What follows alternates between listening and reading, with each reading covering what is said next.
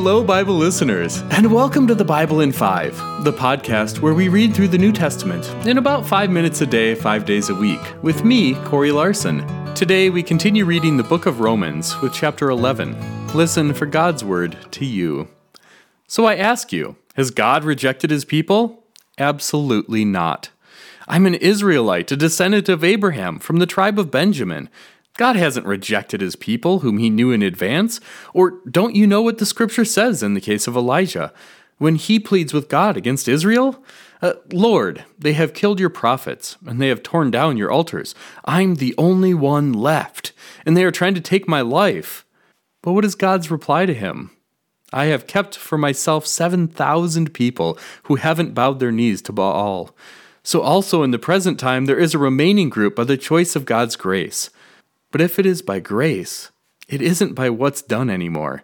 If it were, God's grace wouldn't be grace. So what?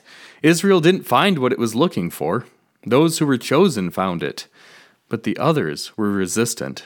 As it is written, God gave them a dull spirit, so that their eyes would not see and their ears not hear, right up until the present day.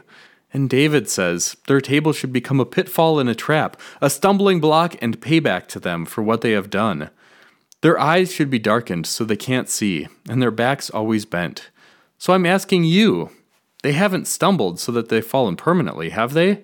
Absolutely not. But salvation has come to the Gentiles by their failure, in order to make Israel jealous. But if their failure brings riches to the world, and their defeats bring riches to the Gentiles, how much more will come from the completion of their number? I'm speaking to you, Gentiles.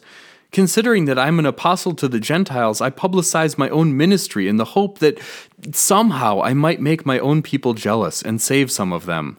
If their rejection has brought about a close relationship between God and the world, how can their acceptance mean anything less than life from death? But if part of a batch of dough is offered to God as holy, the whole batch of dough is holy too. If a root is holy, the branches will be holy too. If some of the branches were broken off, and you were a wild olive branch, and you were grafted in among other branches and shared the root that produced the rich oil of the olive tree, then don't brag like you're better than the other branches. If you do brag, be careful. It's not you that sustains the root, but it's the root that sustains you. You will say then, branches were broken off so that I could be grafted in. Fine. They were broken off because they weren't faithful, but you stand only by your faithfulness. So don't think in a proud way. Instead, be afraid. If God didn't spare the natural branches, he won't spare you either. So look at God's kindness and harshness. It's harshness toward those who fell, but it's God's kindness for you, provided you continue in his kindness. Otherwise, you could be cut off too. And even those who were cut off will be grafted back in if they don't continue to be unfaithful, because God is able to graft them in again.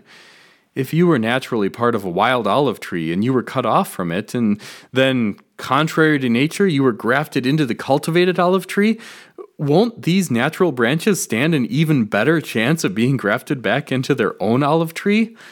I don't want you to be unaware of this secret, brothers and sisters. That way you won't think too highly of yourselves. A part of Israel has become resistant until the full number of Gentiles comes in. In this way, all Israel will be saved. As it is written, the deliverer will come from Zion. He will remove the ungodly behavior from Jacob. This is my covenant with them, when I take away their sins. According to the gospel, they are enemies for your sake. But according to God's choice, they are loved for the sake of their ancestors. God's gifts and calling can't be taken back. Once you were disobedient to God, but now you have mercy because they were disobedient. In the same way, they have also been disobedient because of the mercy that you received. So now they can receive mercy too.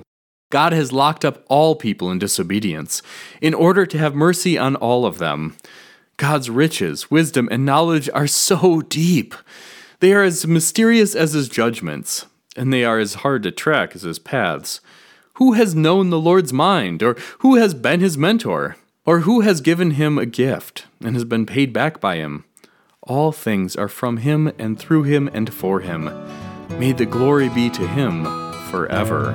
Amen. Friends, this is the Word of God, the story of life. To download the full Bible in 5 reading plan and find other ways to deepen your faith, visit Bible5.com. That's Bible5 all spelled out. Until next time, I pray that today's story helps you grow deeper in faith and live joyfully in hope until we gather again. Amen.